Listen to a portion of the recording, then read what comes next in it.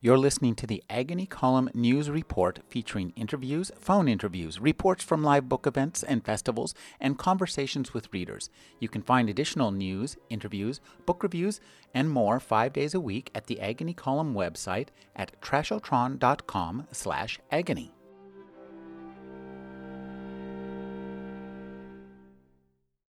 Jessica Hagee is a cartoonist best known for Indexed, which is a series of cards adopted to a blog format. Indexed was her first book, followed by How to Be Interesting and the Humanist Devotional. Her new book is a novel, One Morning, published by Tartarus Press from the UK, a wonderful press that only publishes great stuff. Thank you for joining me, Jessica. Thank you so much for having me on. This is it was such a pleasure to read your novel and then go back and read the indexed work. And I'd like to start with the indexed work because I think it demonstrates a kind of storytelling that is also revealed in One Morning. I'd like you to just tell me what gave you the idea to start telling stories in cartoons in a kind of like a business graphics format. So when I started the blog, it was 2006, and that was sort of the height of blogness. And I'd been told that every writer needs a blog.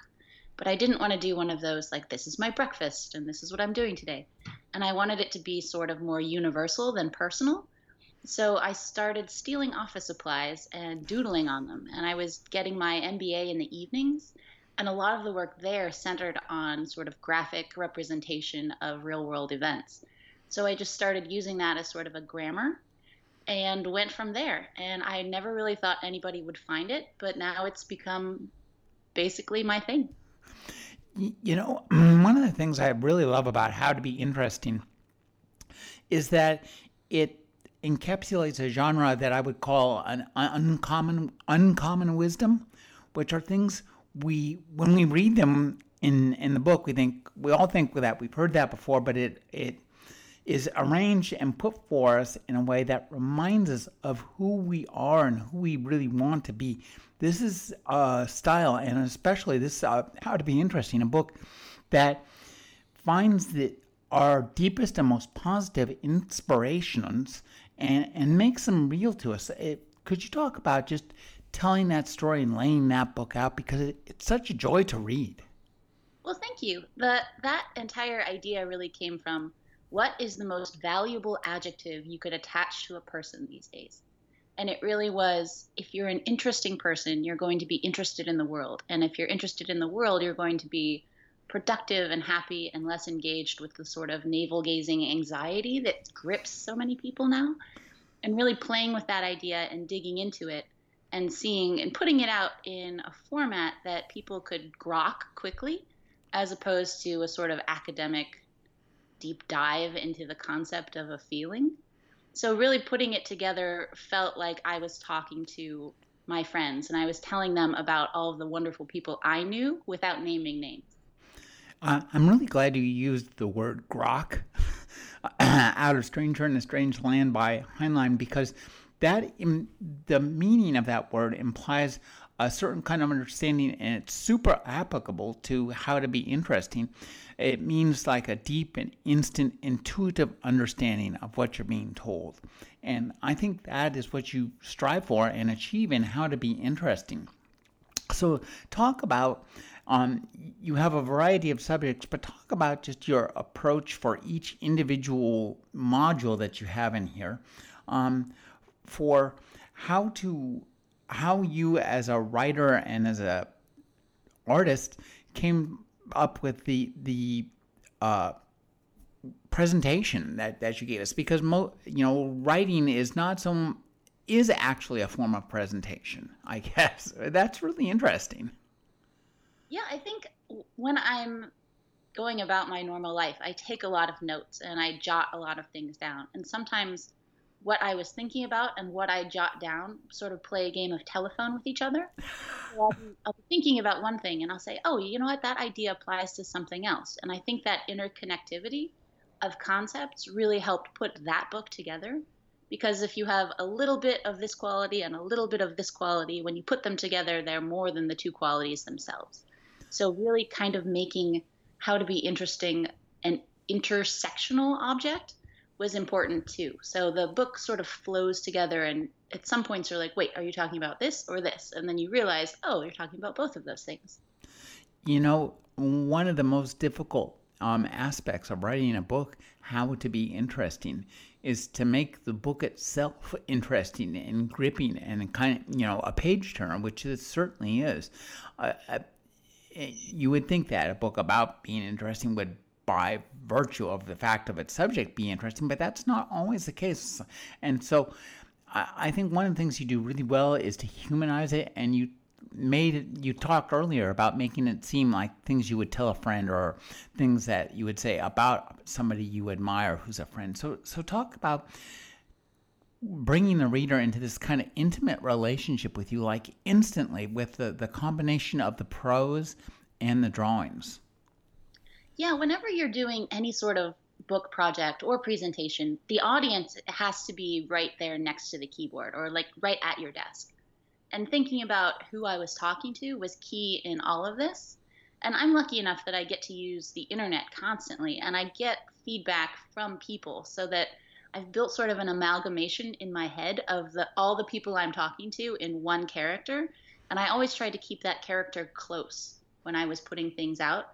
And I decided basically as I started it, this person trusts me, I trust this person, and we both want the best for things. So there's nothing mean or negative coming through the book. It's all very encouraging. And yes, you can do this. And of course you can. And you're wonderful already. And let's go. As I said before, I think these are things that this book reminds me of something that your mother would tell you. So I'm really curious about that aspect of it. That kind of there's a caring feeling. As we read this book and go through the modules, we really feel that you care about us.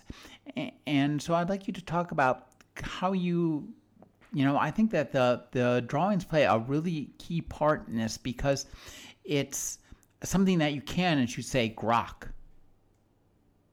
Yeah, I think the caring aspect was in a lot of writing, especially business and commercial writing. The writer is just sort of taking on another voice and being sort of a ventriloquist for a brand or a company.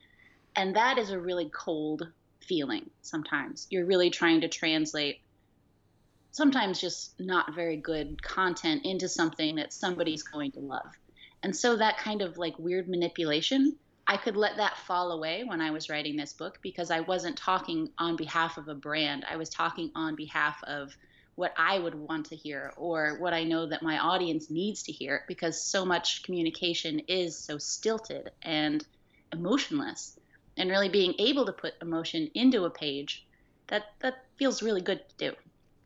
I think that there's a certain kind of verve and energy to the drawings. You do the little Venn diagrams.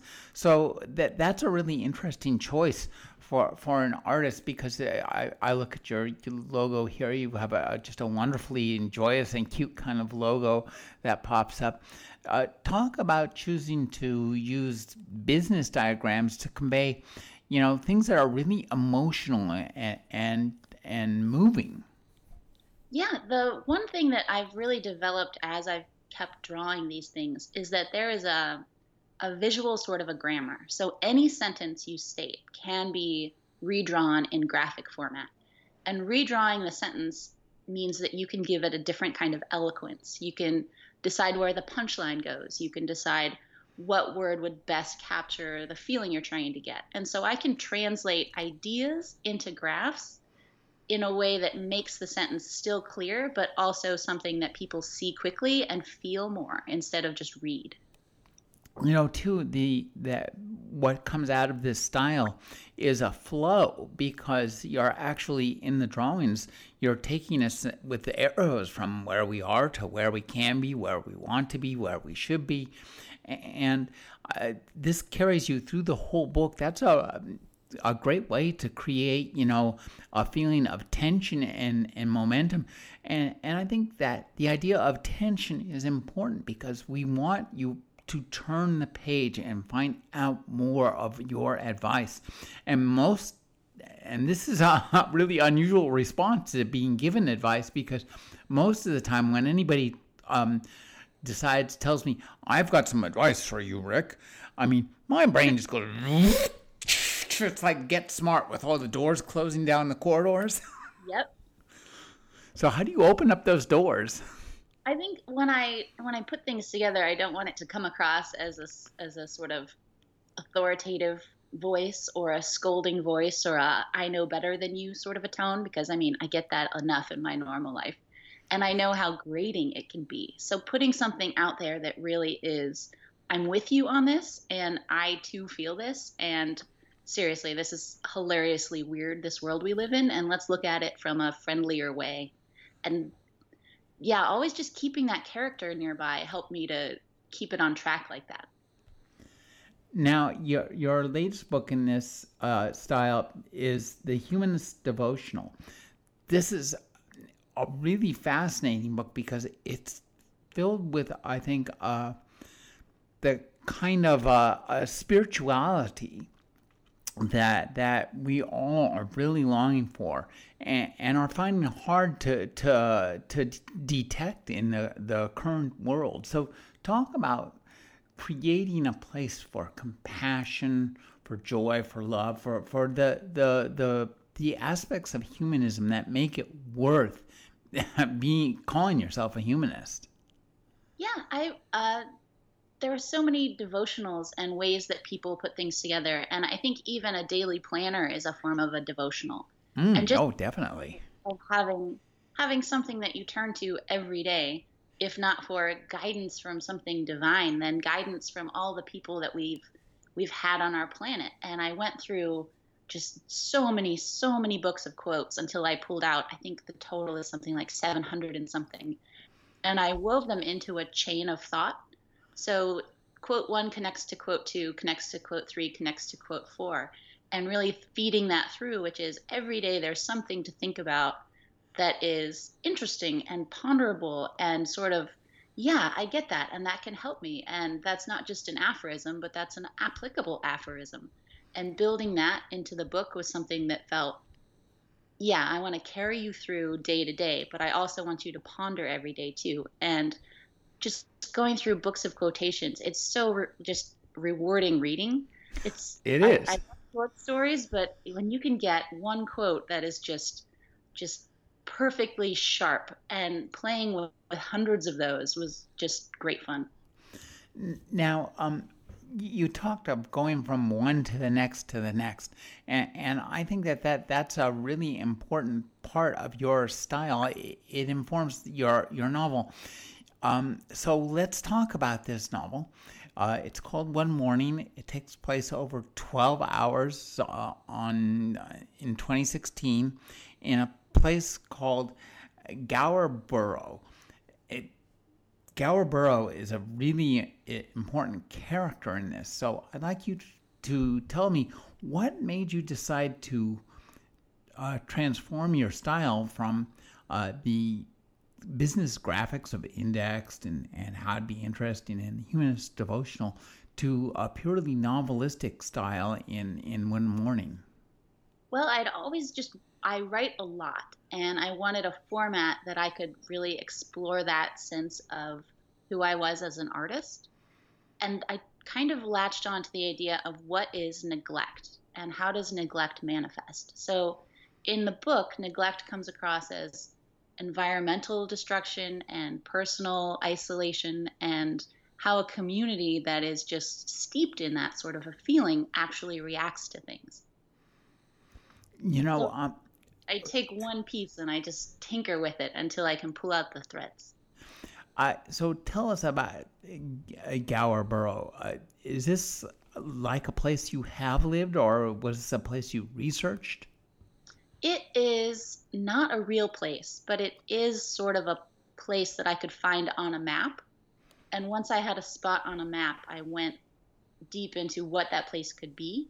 I read about there was something called the Great Smog that settled into that corner of Pennsylvania like 100 years ago, and it just suffocated thousands of people. And it was just a spontaneously horrible event.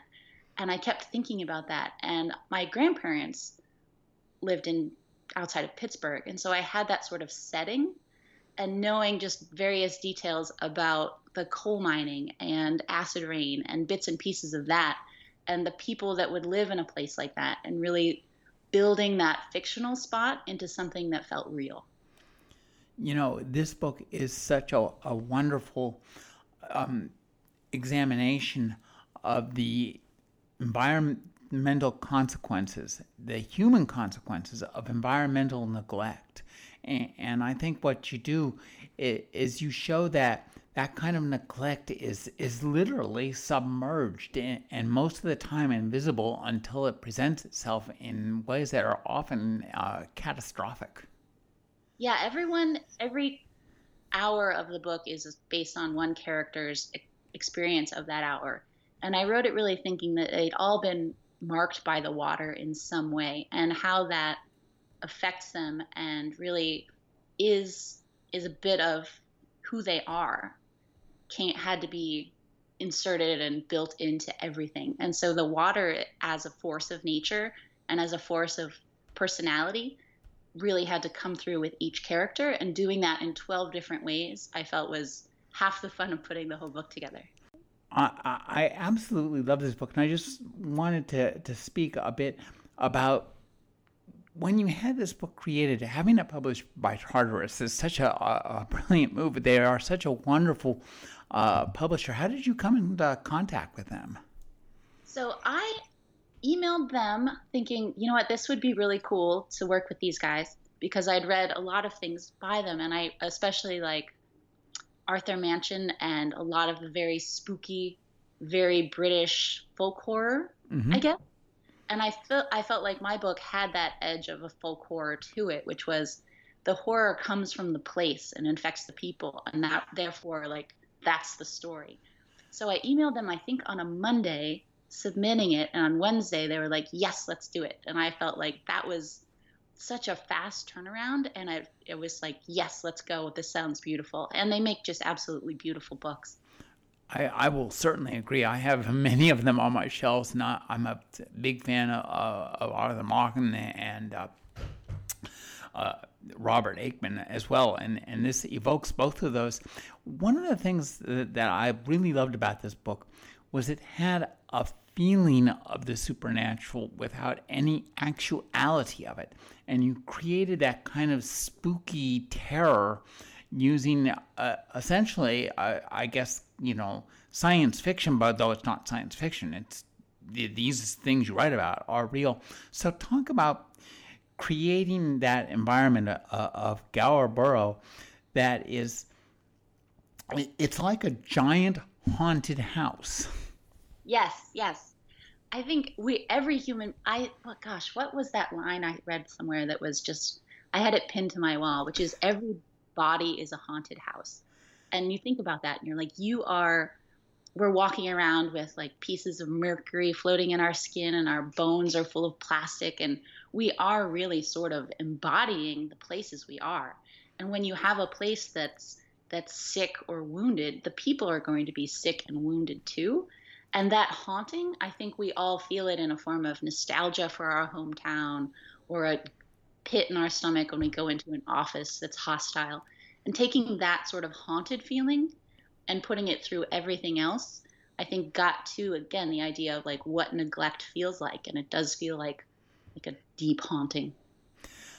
The characters in this book are just amazing. And in many ways, this reminds me of Flannery O'Connor and her creations of the South.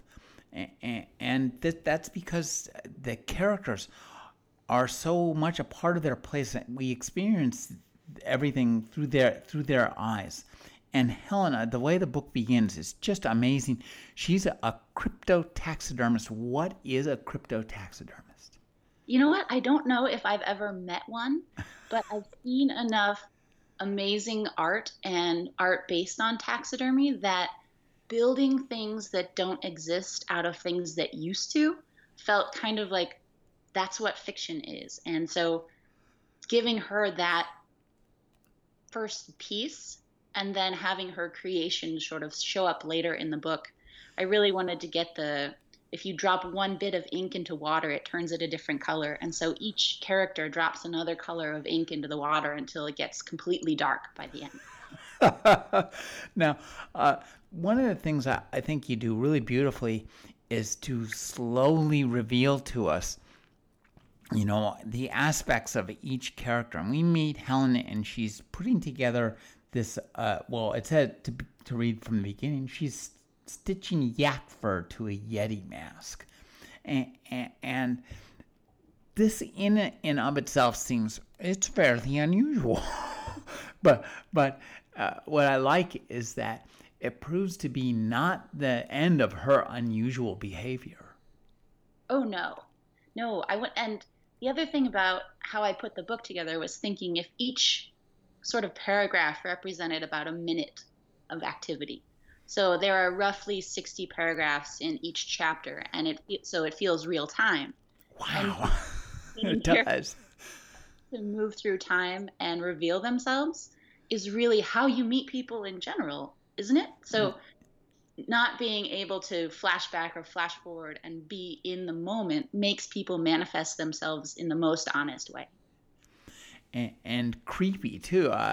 One of the things that I love about this book is that you really nail what Machen himself and what Robert Aickman and Stephen King all call terror, which is, according to Stephen King, terror is the finest emotion. and I think this absolutely nails this.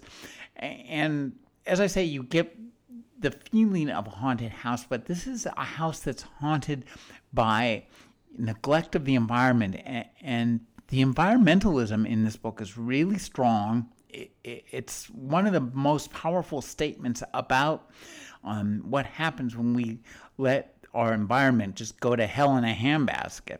And I think one of the reasons it is because that's always in the background. There's not a single character is really getting too up in arms around what's happening. Although as it goes on, we realize it's some serious stuff.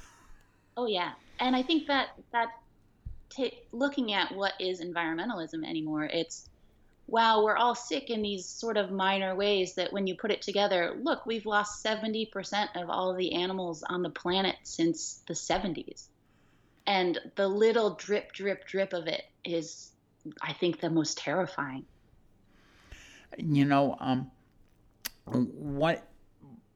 of the things I really liked about this book is the feel is that because we're so deeply immersed in the perceptions of the characters, and the characters themselves, we rapidly come to realize most of them are fairly detached from reality, and they're putting, their own imaginations into their recreations of the world. So each one of these people is somewhat writing their own story, horror story to a certain extent. I'd like you to talk about creating the variety of women characters. This is a book that is super both timeless because it just captures a particular point in time, 12 hours, but it's also very timely because we have a book here where every major character is a woman and where all of them are deeply and often tragically affected by the environment.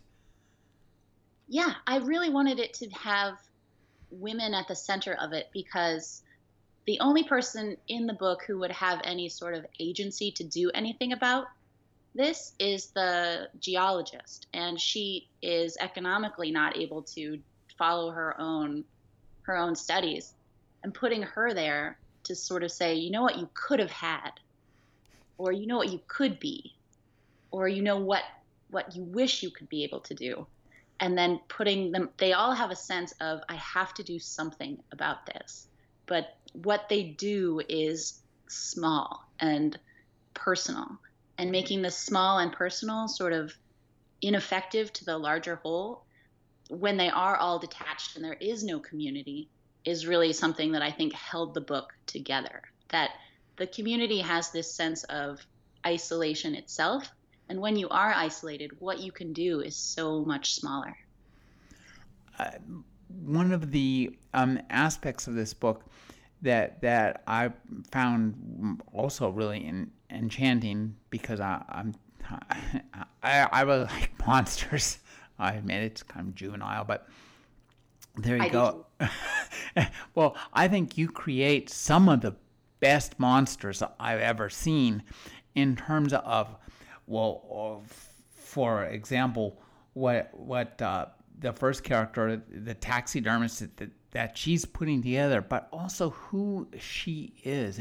And as we read the book, we see that what has happened in the environment is now reflected in the physiology of the people and the creatures there. We hear about a three-horned deer. Have you ever seen a three-horned deer?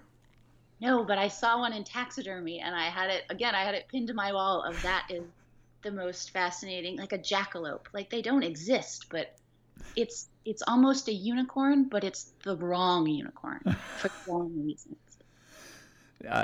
And we have the characters with missing teeth and fingers. And what's so interesting is that the characters, they really, and it's a powerful aspect that they accept themselves, and in some cases they really love themselves. I'm thinking of Paige, who's just a real mind-blowing character. She's the sole daughter. The other children are boys. They're all going out hunting, but Paige has a secret. She's better than any of them, and she's a great character. Oh, yeah, I think a lot of the characters in the book, I wanted them to all interact in their own ways without really interacting with each other. I mean, there are a couple back and forths, and they all have connections, but being their own person in their own space. And Paige doesn't feel shame for what she is. She feels like a feisty pride that she just wants to show off. And I think that isolated pride is something you see a lot in people who are very, very talented in some way, but they just can't reach out to other people and sort of like get tendrils into other things. Too, given that this book takes place over 12 hours and offers us 12 different perspectives on what unfolds in a small town in those 12 hours, there's a very much of a Rashomon feeling here, and this is one of the most fun things about reading this book, is when we're reading a character and we realize that character has seen one of our other characters or encountered something from her or heard about her. And I think that kind of shifting perspective, the Rashomon perspective, allows us to put together the mystery of this book. And also it allows you to do, I think, to create a denouement that's both like somewhat positive and beautiful and aspirational, but just incredibly tearfully tragic. Thank you. Yeah, I wanted the book, to move it in waves of viscous water, and to make this connects to that and that touches this, and we are all connected, and even if we are isolated, and feelings can permeate and things change, and that change can either be negative or positive. And so a lot of times a super emergency is the only thing that's going to force any kind of change, because throughout the whole book, everyone's just been dealing with the low level terror of everything is crumbling beneath my feet. And to make that all of a sudden important was really, I think, the key to making the book work. The coal mines that run beneath the city, the small town of Gower Borough, are this kind of almost Lovecraftian source of terror and change that's generally not good. So talk about doing the research into the effects of coal mining and these towns. I know there are towns where there are fires that burn for many, many years underground. Isn't So, that terrifying? pardon? Isn't that terrifying? Like It's really it's terrifying. just some things. Yeah, I found a really fantastic, I think like 300-page PDF about the geology of Pittsburgh. And you think like, oh, that's going to be really dry, Jess. Like that's not going to be fun to read. It was fascinating. This is how it was built, and this is the time frame, and this is what's going on, and these are the chemicals, and this is why the limestone is doing this, and this is that. And there was a picture of the building of the Squirrel Hill Tunnel, and it was in stark, almost photo-negative relief, where everything that should have been light was black. And that image was really sort of the driving piece of, ooh, that is an actual functional piece of just doom. Like before it's even built, it looks doomed. I think that one of the things I really liked was the way the different characters, you do a really good job at differentiating between each of them. They seem very different. They speak differently. They think differently.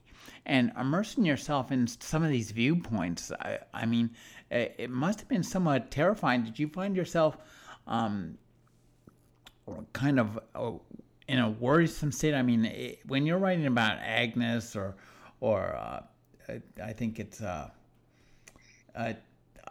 it Eileen? Who I mean, that Oh, yeah. these are strange and sick and distressing people, but they don't realize it. They like themselves. They're okay.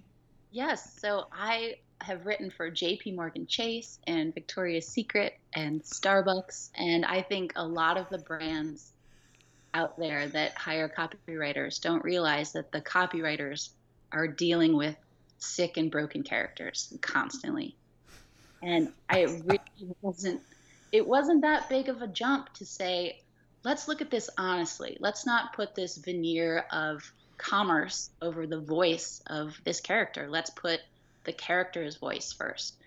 And so writing for various companies really gets you have to be a ventriloquist, and you have to think in dozens of different ways and in dozens of different voices. And so doing that in this book without bullet points of how to get free checking would just felt natural.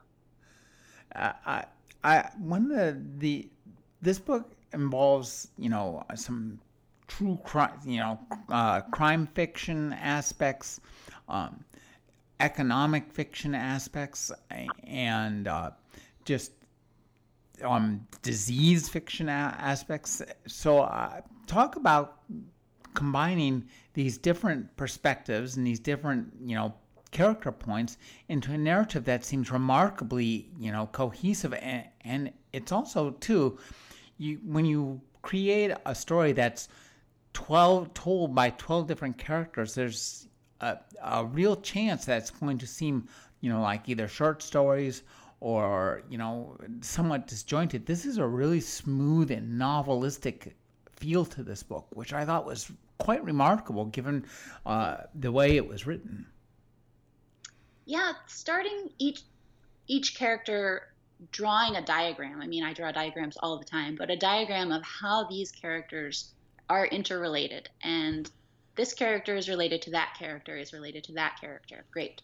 How are they related to the environment? How are they related to the past and the future? How are they finding themselves in these places? What is holding them there? What is trying to free them from the place?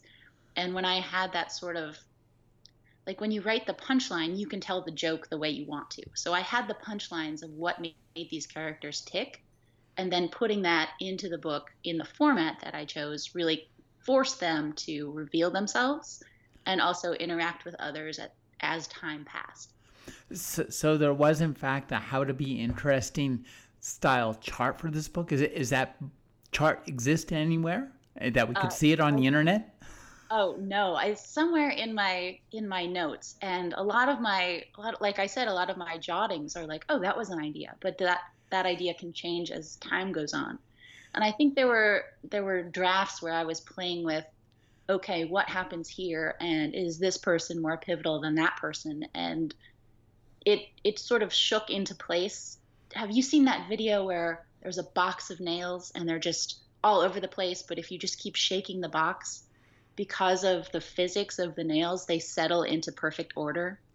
I have not seen that video, but that sounds quite a bit like your book.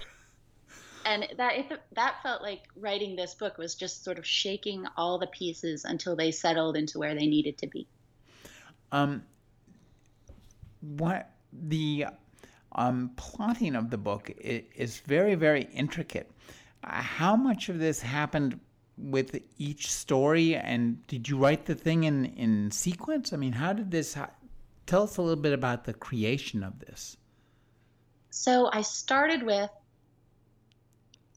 the place, and then I drew out each character needing different qualities, and the qualities had to sort of combat each other. So there would be, this person is this person's opposite, but not really, because they're related.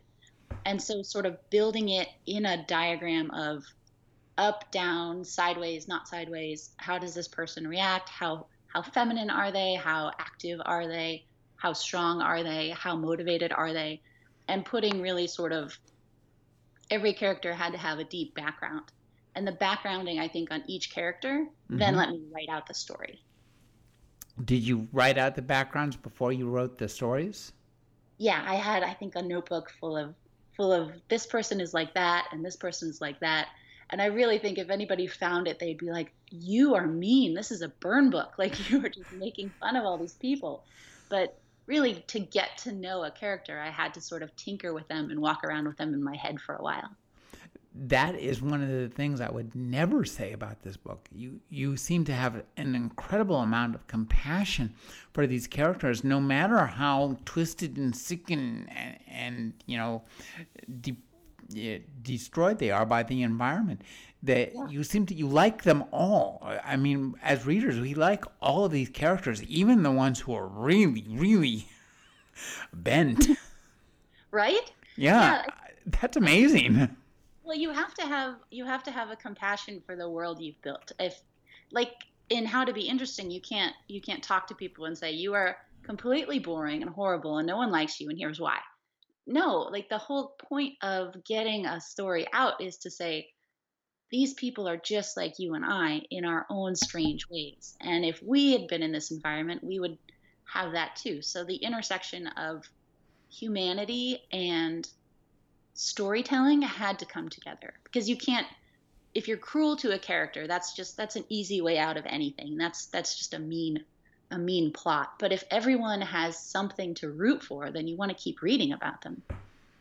And the rooting for some of the characters. I mean, the woman. There's a woman who's a financial genius who, but she lives in the most terrifying, but really understandably realistic sequences. And I think that the tension that each of these characters has is there are kind of like, different aspects of polar opposites united in each character, and where the different parts rub up against one another. Sometimes that works out and sometimes it does not work out.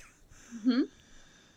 Yeah, I think that character specifically I wanted someone to come back to that town as I have left and come back for reasons. And the reasons are the place changed me in the first place. So I was never going to fit in anywhere else. And that gravitational pull of the place forced her to do what she does, which is just really weird public relations.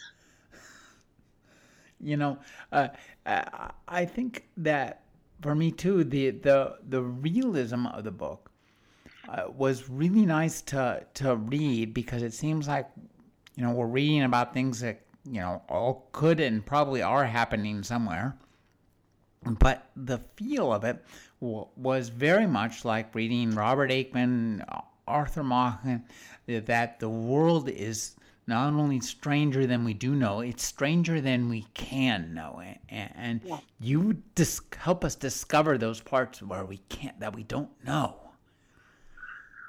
Yeah, I think So keeping it in the present tense Mm. was important for me, because you're not going to, unless you're reading sort of a textbook, you're not going to get the full breadth of the history of a place unless you examine the artifacts that it's showing you.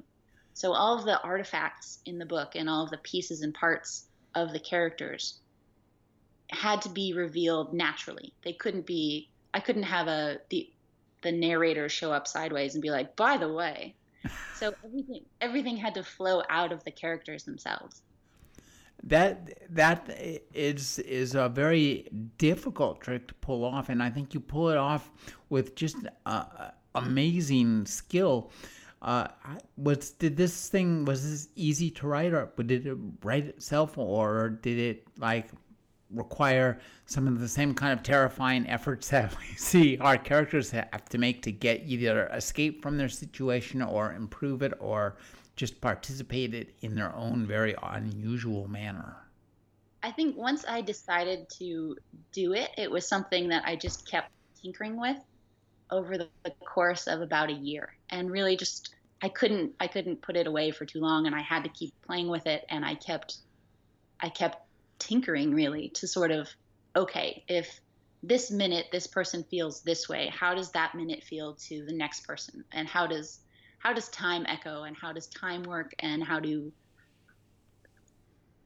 was just reading a short story about the idea of infinity and eternity and what is the difference. And that sort of, if you can capture everything in one moment, you're looking at infinity and eternity in one spot.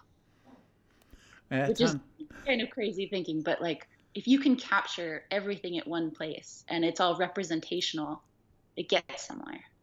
That sounds very Italo Calvino-esque, and I think I kind of see that in what you've written. I have to say that, to my mind, this is absolutely 100% tailor-made to be turned into, a high-end miniseries, as we've seen, a novel for TV. Because I mean, you've got 12 episodes, 12, absolute capstone star performances. Have you sent this out or rewritten it as a screenplay, or do you think it could be done as a screenplay? I have not done that, and that would be absolutely amazing. We did get my agent has a lead on someone who wants to investigate the rights, but other than that first sort of email, we don't have anything going. But yeah, putting that idea out in the universe is definitely something that would be fun. What are you working on now? I imagine that you're continuing to do index style cartooning. Talk about the tension in your life between the bread and butter money making indexing and the novel writing. Yeah, so I still do all the indexing, and I have started a podcast of drabbles, which are short stories that are exactly 100 words. And I stopped doing that when I got pneumonia and lost my voice for a couple months in the spring, which is a terrible thing to do right when you start a podcast. So I'm getting back into that, so I'll have sort of a daily fiction object out in the world. And I'm also working on my next book. Is called How to Be Fearless, and that will be released next, I think, spring or summer. A book that will be well much needed, and I imagine well received. Are you working on another novel yet, or is something incubating in the back of your brain? I mean, when you're doing indexed, does that give you space to interstices within which you can do something completely different? Yes, and the next sort of novel that I'm working on is the idea of, are you guilty when you decide to do something, or are you guilty once it happens?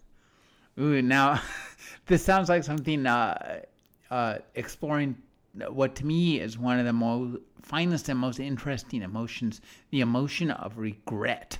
Yes. If you do something, is it worth doing it, or is the regret going to negate any of the good aspects that came from that? And I think that there's an element of that in this book, and it sounds like that would be more fun for you to explore. Yeah, I think the sort of how people rationalize who they are and what they do is that can drive so many plots. Like, how long does it take a person to decompose in a compost bin? And is that time of decomposition happening? Like, there's so many just like horrible details that if I can find a way to make them beautiful and interesting, that's satisfying work to me. Now, are you going to? Will this be one of the things I really liked about One Morning was, as I explained, that the feel of the supernatural, without the necessity of having to go back to ghosts or whatever kind of, all the cliches that play out in teen angst movies. Will you be exploring something that is like science fictional or a supernatural feel, or are you going to go for a more crime fiction feel? Dead Body sounds very crime fiction, but also Stephen King-esque. Right. I really have to tinker with what is happening and why. And once I get the kernel, I can sort of see the bits and pieces. Mm-hmm. But I think a lot of my writing has sort of, this is connected to that why. And so getting enough pieces together to sort of to tinker and play with things is also something really fascinating. Another idea that I've been playing with is when you meet someone on the internet who has your name. So what is identity? And there are two people with the same name doing vastly different things, but people confuse them all the time. And how easily can you be confused with someone else, and why? And what are the opportunities to exploit that loophole? Dilemma I found myself in when I ran a search for your name in Skype and came back with 3 answers. I knew your address from your email, but nonetheless, I thought, wow, there's 3 of her out there. There are several of us. It's really interesting. And sometimes we get emails for each other, or I'll get on a list for one of the other Jessicas, and you just realize that you can confuse people as disparate as we are just with an email. How similar are all people anyway? And I think a lot about a lot of weird things, and I jot a lot of things down. So hopefully all of this turns into something good. I'm just curious. You mentioned reading Tartarus Press books. What other sorts of fiction in that realm do you read, or who might you recommend to our listeners? Oh, so I am out at my cabin, which is a very spooky place anyway, up in the Pacific Northwest, and it's very foggy. So I brought some spooky books with me, and I brought Roald Dahl's short stories, which is a tease and a half because he didn't write any of them. He just picked out his favorite ghost stories. And so they're all very set in long ago London, and they have that sort of let's explore what would happen if feel to them. And there are a lot of missing kids and ghosts and tubes that people get sucked into, and it's a really good short little book. And I don't know if you're a Roald Dahl fan or not, but he is just one of the darkest people. And so for him to pick out his favorite ghost stories, I'm quite keen on that book. Yeah, Roald Dahl is wonderful because he combines both he has a rather lighthearted approach to darkness, which works well to render the lightheartedness, give it some gravity and give the darkness a reason to for us to endure it. He tells tragedies as jokes, and it's like, oh, hey, that got me, and I'm going to be thinking about that for a few days now. Well, that's in these days, I think tragedies as jokes. I think more and more of us are down for that perspective. I've been speaking with Jessica Hagy. Her new novel is One Morning. She's the author and creator of the Indexed blog and the author of How to Be Interesting. Thank you for joining me, Jessica. Thank you so much.